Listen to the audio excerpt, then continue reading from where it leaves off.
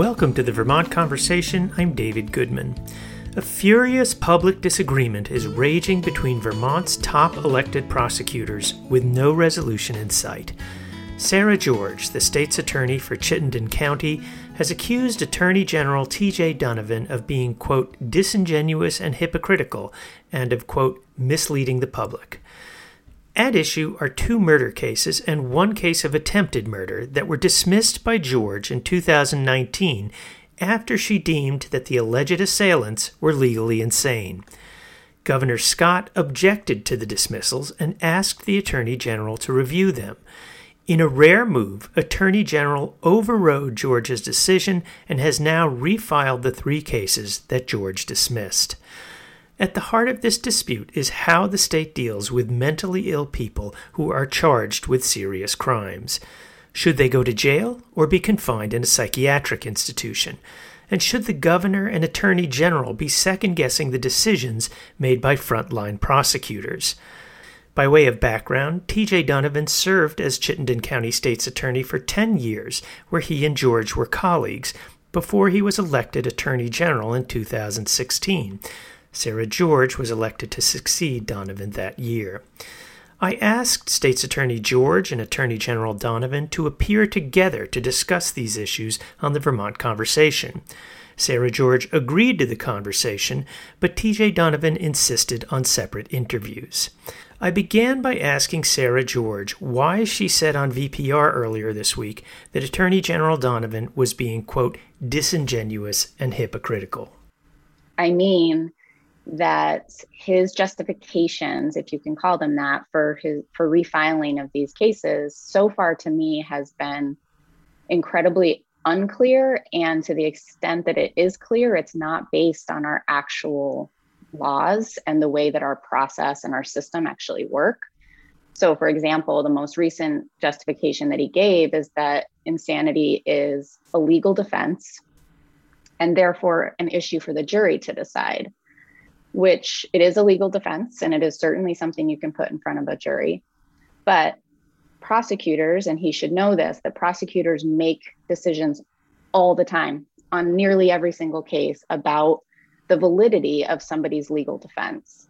And of course, as you know, 99% of cases in our system resolve. So we are constantly making those calls. And my best comparison for that hypocrisy is the fact that anytime an officer kills somebody, we as prosecutors look at the evidence, and the attorney general looks at the evidence, and we decide whether their legal defense of self-defense or others is valid, and either charge or don't charge based on that. And he himself has done that in every officer involved homicide. So that's what I mean by being. What has he done in every homicide? I just want to be clear. That he has looked at the evidence and made a decision himself without involving a jury about whether their legal defense is valid. And that the decision he's made is that their defense is valid. He has not prosecuted any officers. Have you prosecuted any officers involved in homicides? No, and I want to be really clear that that's not that's not what's disingenuous. I'm not saying he should have. What I'm saying is that that's exactly what we do. We look at evidence and we decide whether somebody's legal defense is valid. And he has said, and I have said in those cases that were Chittenden County cases anyway, that their legal defense was valid. So my point isn't that he should have charged those cases. My point is he did exactly what he's supposed to do in evaluating the evidence and making that decision and not putting it to a jury if we ethically don't think we can overcome that burden. So I definitely want to be clear, because I saw recently that he said, well, she could have charged them. And that's missing the entire point. It's not about whether they should have been charged.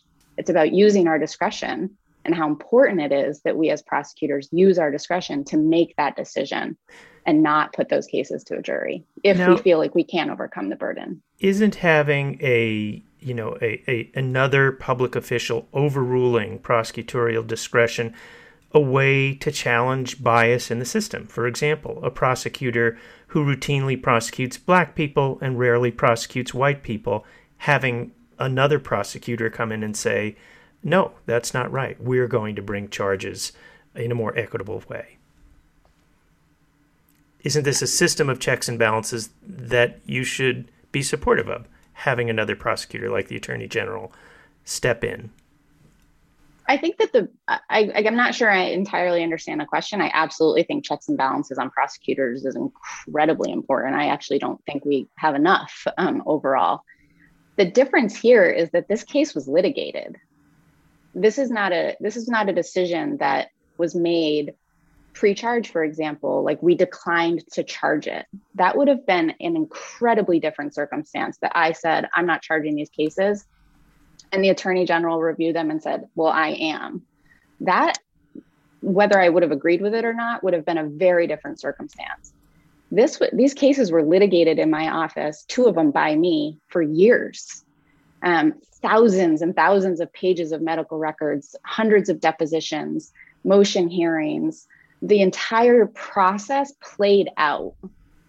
That's where I think the really big difference is. And then we, as prosecutors assigned to these cases, looked at the evidence, at every piece of evidence, hours and hours, hundreds of hours of evidence, and made the decision we could not overcome that burden. And then the Attorney General came in and refiled to start over. That's where I think the really unprecedented and dangerous actions were. It wasn't, the Attorney General said himself he would not have done this if the governor didn't ask him to. That is very different. Why do you say dangerous? What's dangerous about what the Attorney General is doing?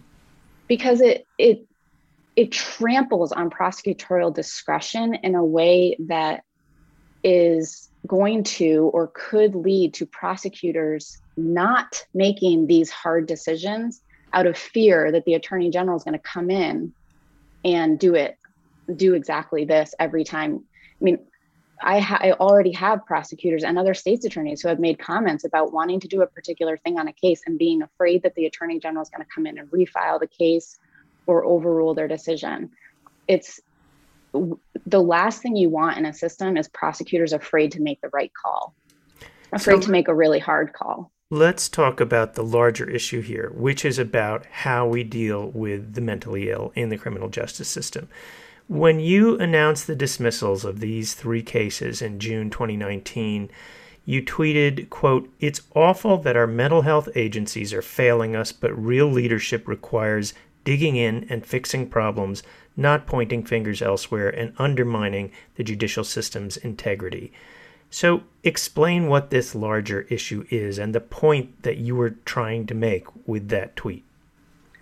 Yeah, that was a long time ago, but my point in general about the dismissal of these cases and frankly what's happened since is that we as a community and a society have this impression that people have to be in jail in order for justice to have been served, when there's ample evidence in these 3 cases, I believe there was, that these individuals had significant, not just some mental health issues, but significant mental diseases or defects that drastically impacted their ability to conform to the law. They were in the Department of Mental Health custody and secured facilities at the time, or still are. 2 of them still are. And we wanted to do something different because we didn't feel like the Department of Mental Health had the capabilities or that they weren't the right place for these people. And that's a failure of our system, to think that the Department of Mental Health in secured facilities where people are not a threat to the community isn't the right place for individuals with significant mental health issues, when it absolutely is. And instead of refiling these cases or thinking that these people should be prosecuted, we should be looking at our laws and or resources even, maybe not even our laws, but our resources, to reallocate resources to the Department of Mental Health if that's what needs to be done to keep our communities safe, rather than constantly relying on the criminal justice system to do it. What's a better way to deal with mentally ill people who commit serious violent crimes such as these? I think, again, we have the infrastructure. We have what we need to do that.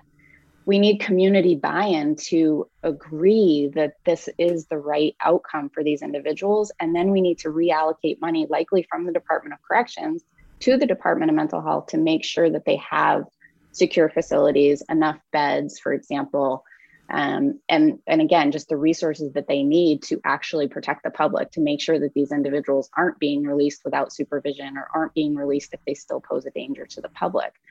That's all technically already in our laws. We have just decided as a society or as a community that that's not enough.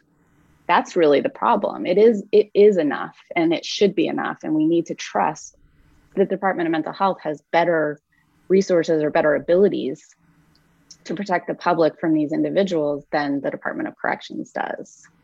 You've pointed to the issue of the Attorney General responding to a request from the governor to reopen these cases. Why is that a problem? Because the governor's not an attorney. I think that especially in one of the interviews that I saw the governor do right after his request, he said I think his quote was something around the lines of, "It's very clear to me that these people did it." And that in itself is a significant misunderstanding of the law. Of course, putting aside the presumption of innocence, of course, the question isn't whether these three people did it. In fact, in order to raise an insanity defense, you have to admit you did it. That is the whole point. You are saying, yes, I committed this homicide, but I was insane at the time. So even making a comment like that, like as part of the justification for him asking for these cases to be reviewed because these people clearly did it, is a comment that someone who is not an attorney makes. And that in itself, rather than calling me or calling the Department of Mental Health or calling any of the other attorneys involved and having a conversation like, can you just explain this to me? I'm confused. This doesn't make any sense. It's clear these people did it. I could have had that conversation with him and explained entirely why we made these calls, and I would have been happy to do that. But instead, to just send a letter to the Attorney General asking him to review these decisions, in my mind, was really unnecessary, first of all, and could have been avoided, I think, with a conversation, or at least it would have helped. And it just seems to me that it's not his call. He's not an attorney. Have you had a conversation with the Attorney General about this issue? Because it certainly has been playing out with a lot of intensity in the media. Yeah, I really haven't. When these cases were first, when he first agreed to review them, we met all of the prosecutors and all of the defense attorneys that were involved in the underlying prosecutions met. We explained to him all of our justifications. We turned over all of our discovery so that they could review the cases. Of course, we were compliant in that request.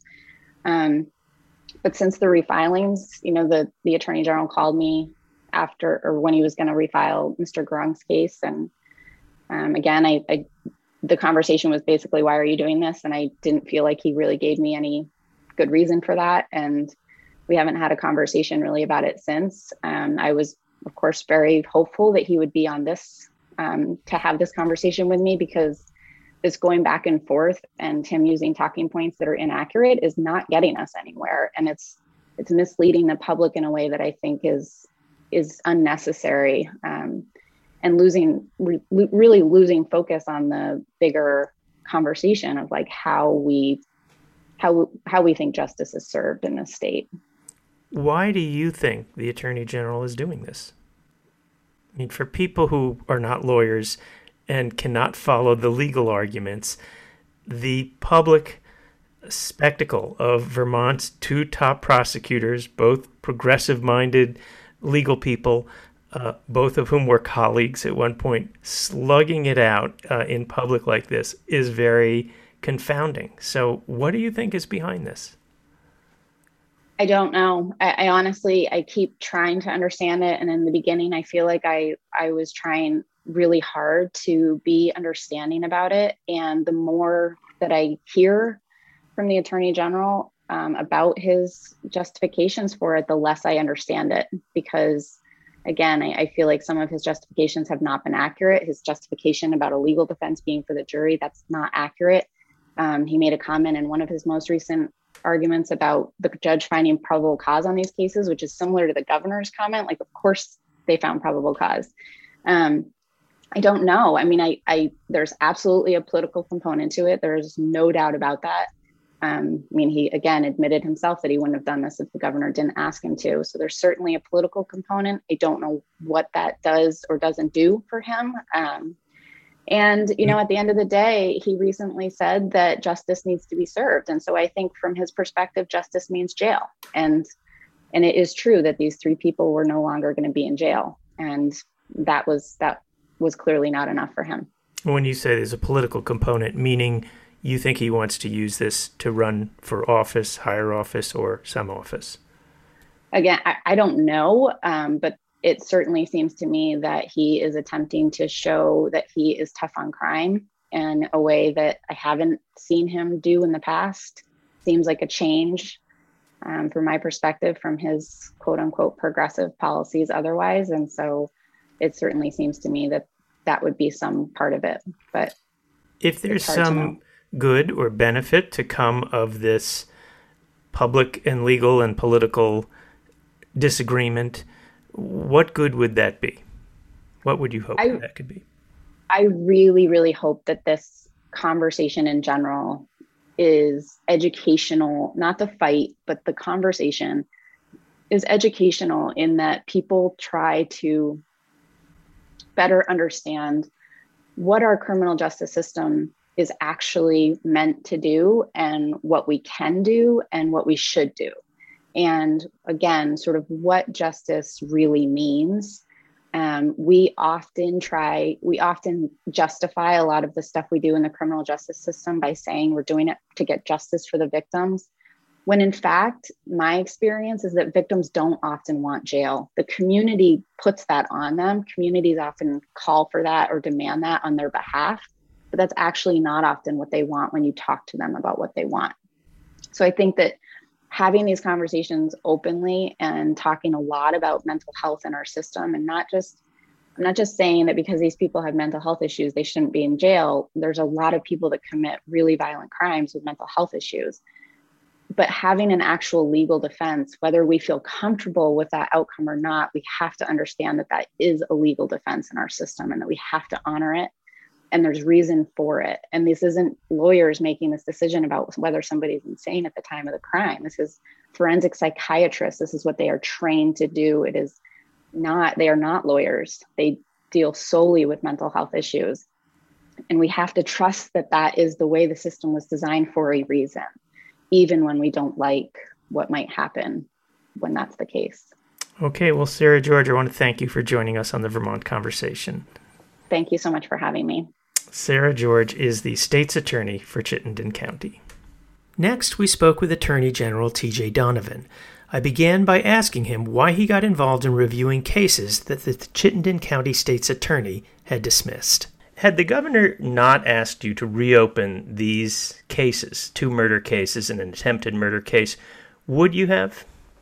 No.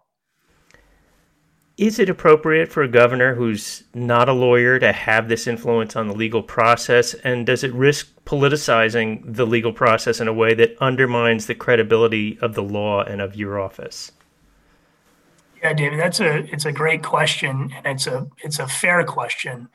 And when you talk about the criminal justice system, when you talk about the justice system, I would agree with you. Generally, it's not appropriate for other elected officials to weigh in. I think that this was a unique circumstance. And when we talk about the governor, of course, the governor is the chief executive officer of the state. And I think given the fact that, as you just outlined, that you had dismissals of 2 murder cases and two attempted murder cases on the same day for the same reason, the insanity defense, raised concerns not only about the public safety, but the public trust in our system. And so while I think that in this rare and unique circumstance, when it comes to those issues of public trust and public safety, I do think the governor, as the chief executive, has the right to ask. And, Vermont's when we talk about our system of justice, it's an interesting system because, as you know, David, we have 14 elected state's attorneys that are locally elected, and you have one attorney general. And we have really local control and local discretion with our state's attorneys. And I think that is, of course, the tradition of our state. That being said, Vermont law has always contemplated this checks and balances system with the Attorney General's office and the local state's attorneys. And it's very different than other states. For example, I think in New Hampshire, you have this one Attorney General that generally has kind of statewide jurisdiction on serious crime. And here we don't, but we do have what's called concurrent jurisdiction. And in the statutory framework, the statutory authority that outlines the powers and duties of the Attorney General and the state's attorneys says that the Attorney General has the same authority to file charges as state's attorneys. And there's been case law because this issue has come up before, where the courts have said the Attorney General has the same authority. And when state's attorneys, I think the actual language in one court case was when the state's attorney cedes the field, the Attorney General can step in. And, it's rare, but it has happened before. David, I don't know if you remember Bobby Sanders, great prosecutor, when he was Windsor County state's attorney, either dismissed or didn't prosecute some marijuana cases. And then Governor Douglas directed the state police, I think, to bring those cases and all other cases regarding marijuana to the Attorney General's office. And so it's rare, but it's happened before, and it should only be used, I think, in unique circumstances. When you were state's attorney in Chittenden County, you were Sarah George's predecessor, and Bill Sorrell was the Attorney General. Did Attorney General Sorrell ever override or refile cases that your office had dismissed? There was one case in particular that I can remember. It was a pretty big case. In fact, it was one of the bigger cases I handled. And, we had conversations about him reviewing it and whether or not he was asked to review it. And that's how this system works. Ultimately, in that case, it was not refiled. But, it is a system of checks and balances given the concurrent jurisdiction that is laid out in Vermont statute. And that's how our system works. So let's talk about one of these cases, that of Eta Gurung, and I'm not sure if I'm pronouncing that correctly. Yeah. Multiple experts had deemed Mr. Gurung, and let's be clear, he had allegedly killed his wife with a meat cleaver. Multiple experts had deemed Mr. Gurung insane at the time of the killing. He is currently in a locked psychiatric facility. My understanding is that the Attorney General's office has not offered new evidence about his condition, but you essentially want him to serve his time in jail under the control of the Department of Corrections rather than in a psychiatric institution under the care of the Department of Mental Health. Do you believe that jail is the appropriate place for mentally ill people who commit a crime? Well, Dave, I think first that this is a pending criminal case. So I am somewhat limited in what I can say. And Mr. Gurung is presumed innocent as it's a pending criminal case. But I think in your question, and I think there are some misconceptions. I'm not going to talk specifically about this case, but let me talk generally. When an expert has an opinion regarding insanity, that's exactly what it is. It's an opinion. It's not a finding. Who makes that finding is the trier of fact, whether it's a jury or whether it's a judge.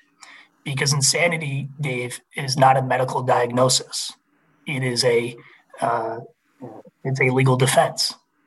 And in many cases, many prosecutors, many lawyers can weigh the evidence, which is an expert opinion, it's evidence, and make a determination whether or not that evidence or that opinion can be rebutted with other evidence, whether it's fact evidence or whether it's a different expert opinion. And that's really how our system plays out. And prosecutors absolutely have the absolute right to exercise their discretion and say, I don't believe I can prove this case. Other prosecutors can look at it and have a different opinion and say, I believe I can prove this case. But that's why we have a justice system. That's why we have a jury system to resolve these disputes. But I want to be clear, Dave, that it's not a finding, it's an opinion by a witness. And that opinion then is offered in court, and that opinion gets to be challenged through cross-examination, through other evidence. And that's how our system of justice works. So Sarah George says that what you've done here is dangerous, those are her words, because it tramples on that prosecutorial discretion. She said that she is hearing from her own prosecutors and other states' attorneys in Vermont telling her that they are reluctant to make a hard call because your office will come in and refile the case. So first, let me ask you to explain what prosecutorial discretion is. This is not a common phrase. And does it concern you that what you have done may have a chilling effect on other prosecutors? Well, let me start first with prosecutorial discretion. Prosecutorial discretion is that concept that prosecutors get to make that decision based on their facts and evidence. And in terms of a charging decision, these cases were charged. That should be pointed out. And they also have the discretion to dismiss a case. But then we go back to the concurrent jurisdiction of Vermont law, which allows for, again, a system of checks and balances for the Attorney General to look at these cases. That is in Vermont state statute. It's also been upheld by the courts in our state. And prosecutors make tough calls every single day throughout this state. And as I said, I think that this is a rare and unique circumstance. I have a lot of respect for our state's attorneys. They do a great job throughout this state. And the system should play out the way it's been designed to play out, which is, of course, allows for this exercise of concurrent jurisdiction and a system of checks and balances. And that when we talk about the rule of law and going through our system, I believe my office, which includes career criminal prosecutors, we reviewed the evidence in each case, and we concluded that the state can prove these cases beyond a reasonable doubt. I'd also point out that the court has found probable cause in each of these matters, and one court has accepted a guilty plea set for sentencing. And so I think what's important is that we stay focused on our system of government, that we stay focused on the issues of public safety, the issues of victims' rights, that we understand that, yes, we need to consider people's mental health needs. But like many things in the law, Dave, it's a balancing test. When you say that, when you say that the courts have found probable cause, isn't it required in an insanity defense for the defendant to admit that they committed the act? So it would go without saying that once they've admitted it, of course there's probable cause. I don't think that's probable cause is whether or not it's the initial finding about whether or not a charge can proceed. The insanity defense is not presented at what is called the arraignment. The arraignment is the initial charging decision where the information, which is a legal document, is presented in front of the court outlining the charge. And the information is different in every criminal case, but it is a requirement. And in that, the one thing that is the same in every piece of information, and information is that charging document in the state of Vermont, says the same thing. It says against the peace and dignity of the state of Vermont. And at that time, where it outlines the allegation against an individual, where it outlines what the potential maximum penalty is, and this is due process constitutional requirements. That goes from a prosecutor who makes the charging decision to the judge, and the court has to find whether or not there is probable cause to proceed. And then you proceed through a criminal case, and in that criminal case, you're going to have what's called discovery.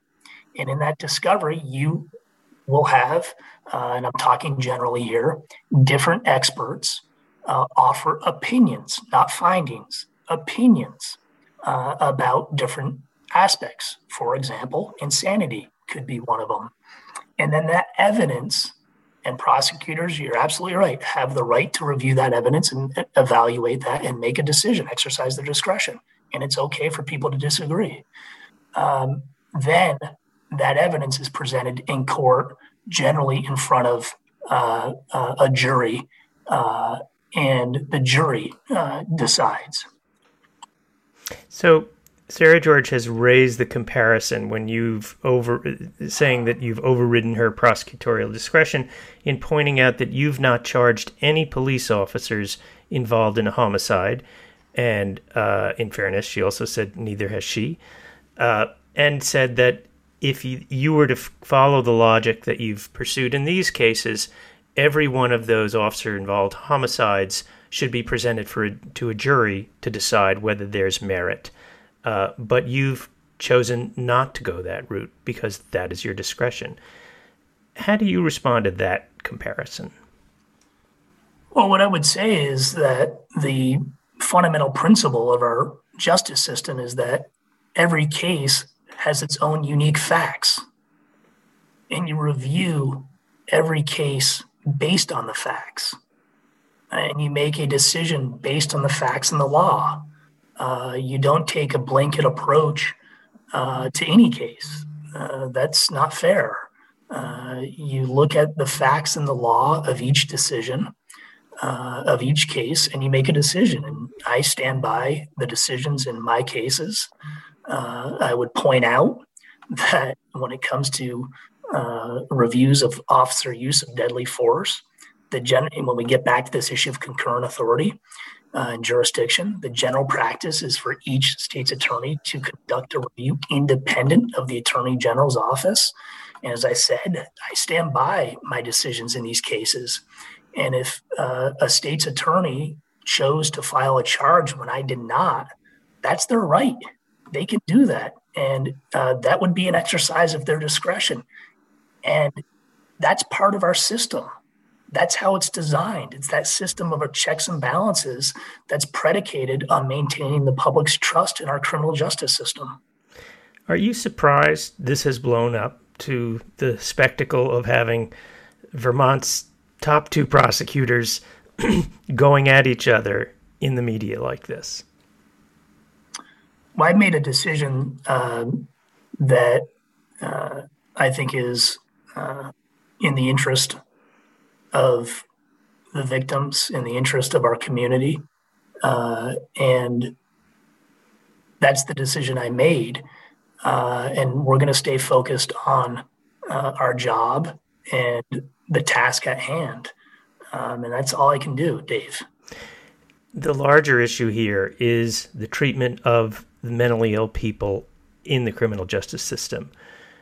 What do you hope what good do you hope will come of this? Is it going to be, if the precedent is that mentally ill people are sent to jail instead of psychiatric care, is that an outcome that you hope is some kind of precedent, or do you think there's some greater good that can be served? Dave, I think you got to back up a little bit. When you talk about people that are mentally ill. The sad reality is that the largest mental health facility in our state and frankly throughout this country are our jails. So this is not precedent. This is an imperfect system. And do I think people who suffer from mental illness deserve to be in jail? As a general rule, I would say I don't. That being said, how do you balance the need of public safety, of victims' rights, again, generally speaking, when there are allegations of extreme violence?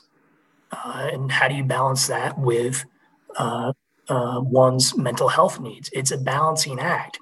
The reality is that Vermont does not have a forensic or psychiatric facility for corrections. I don't think I support that. I think I have real concerns about building facilities because then you have to fill them. But what we have to continue to do is advocate for a community system of mental health to get people the help they need in the community, to treat them with respect, and by making sure that they're doing well, that they have the services and the resources they need to address their illness. Mental illness is a disease. That's not only in the interest of them, it's in the interest of our community.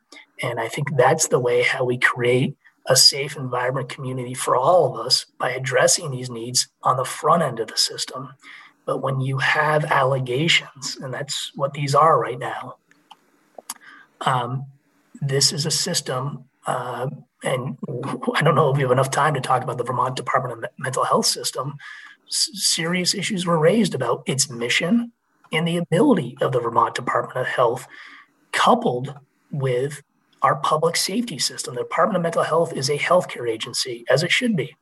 The issue of when we have these allegations of violence, it's going to be that balancing of all those factors.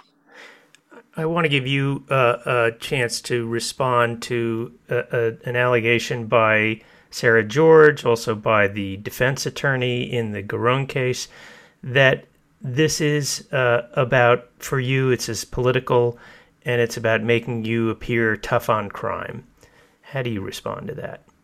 Well, I made a decision based on the facts and the law that I think is in the best interest of our community. I would also point out that when we talk about being progressive in terms of criminal justice reform, I would hold my record up against anybody. But you have to make hard decisions in this business. Sometimes you have to make unpopular decisions. But you make a decision that you think is right. You make it based on the facts and the law, and you go forward. And that's what I'm doing. Well, Attorney General T.J. Donovan, I want to thank you for joining us on the Vermont Conversation. Thanks for having me, Dave. That does it for this week's Vermont Conversation. You can hear this and all shows at vtdigger.org/Vermont Conversation. I'm David Goodman. Thanks so much for listening.